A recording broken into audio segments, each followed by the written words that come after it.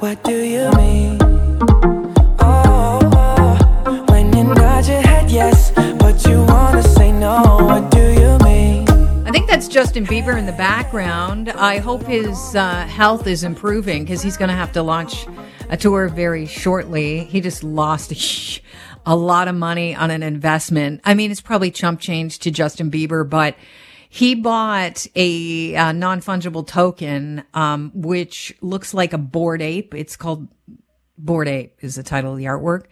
And the value of it has plummeted by 97%. Terrible investment. He paid $1.3 million for this non-fungible token of a Bored Ape last year. And it's now worth around $50,000 if he's lucky. Here to talk about that and other stories and headlines in the tech industry, Carmi Levy, our tech expert, journalist, and friend of the Kelly Contreras Show.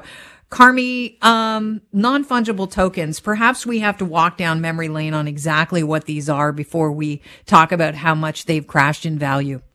Yeah, basically what it means, an NFT or non-fungible token, it's like it's a digital asset that is unique. So it can be in English, please.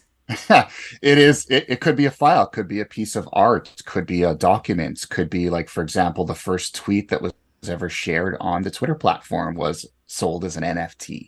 And it's a way of creating digital art. So, if I go to a website and I just grab the image from it, that's not an NFT because anyone can copy it. But if it's digitally signed and absolutely unique, then I can hold it up and say, hey, this is like the digital equivalent of a framed piece of art, an original that nobody can copy, which of course means that I can buy it and sell it for a huge amount of money. That was the promise. Does it also mean that you have copyright on it now and you can use it for other things?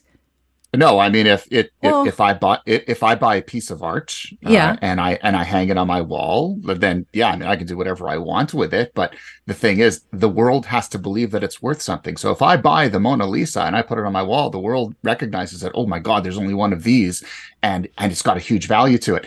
You can't really say the same thing when you put that into digital form, and what's been happening is NFTs. A couple of years ago, there was a huge hype on them. Everybody was jumping into them, and everyone's social media feed was filled with it. And you saw stars like Justin Bieber, Madonna, Jay-Z jumping on the bandwagon. Well, they were also creating NFTs, weren't they? Of course they were, because they felt that it was another potential revenue stream. That hey, if I can sell my stuff through an NFT, then I can generate a lot of brand awareness for myself and a lot of revenue. But that's not exactly how it's been playing out. There's a survey from it's a crypto site. It's called Dap Campbell, and they said they examined over 70,000 NFT collections, and the vast majority of them, about 95% of them, are now worth nothing. So, from super valuable at one point to worth almost nothing now. Jack Dorsey's tweet, which sold for just under $3 million at first, subsequently sold for $10,000, a 99% drop in value. So the market has crashed. All of that hype, turns out it was just hype. The world doesn't think that it's really worth spending a huge amount of money on something that is not tangible. And that's where NFTs are today. I think you could have seen this coming a mile away. The hype cycle got a little bit overheated. And now, unfortunately, there are a lot of people left holding a very worthless bag. And how many of these non-fungible tokens would have been bought but with Bitcoin? Probably a lot of them, because of course NFT is very closely linked to cryptocurrency, and a lot of the speculation, it felt when NFTs were super hot, it felt like almost like an extension of the hype around cryptocurrency. And all you need to do is look at your feed on social media to see how many cryptocurrency investors are reaching out to try to get you to invest with them. But the truth of the matter is, and I said it then and I'll say it now, there's probably a use case for cryptocurrencies, just like there will be a use case for NFTs. But when it's pursued as a strict investment platform or investment option, it is incredibly speculative, incredibly risky. And now we are seeing the costs of that. Justin Bieber can afford to lose a few $100,000 here and there, but the average individual who's put their life savings into it, I really do feel sorry for them at this point.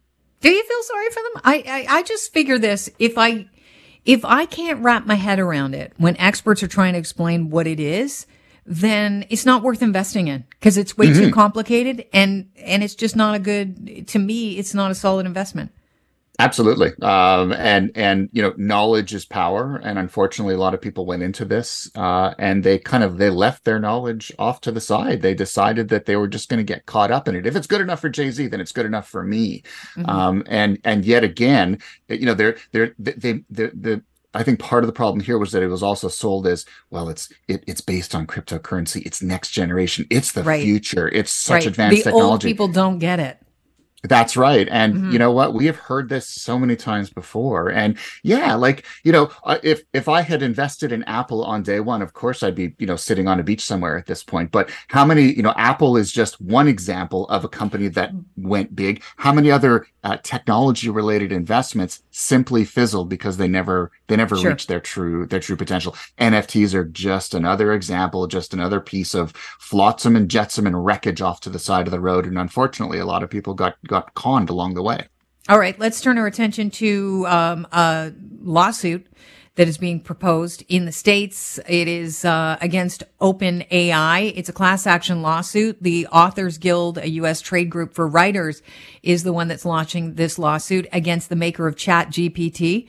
And they did this on behalf of 17 big name plaintiffs, including George R. R. Martin, the guy that wrote Game of Thrones, Jodi Picoult, Michael Connelly, Jonathan Franzen.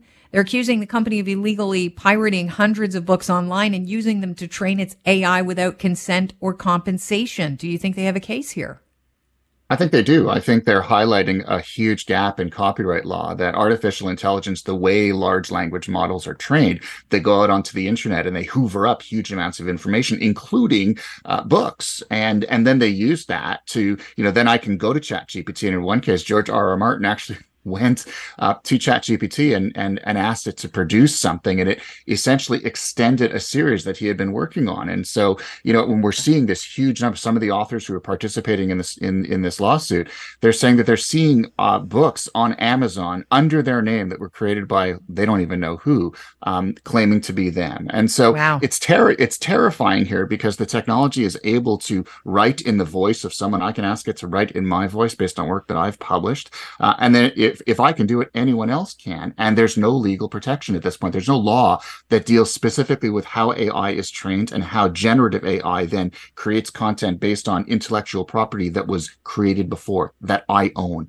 which is terrifying. OpenAI says it'll work with the community, but the horse is already out of the barn here. They've already allowed, using this technology, anyone to essentially create something new without the permission of the original copyright owner. So this is going to be tried. We're seeing a number of cases going up, but this is probably the highest profile one that we've seen so far with the biggest names. We will see more in the months to come, and the legal community and governments need to figure this out, because there's huge exposure for anyone who's ever published anything. It's way too easy for AI to essentially steal that intellectual property from them.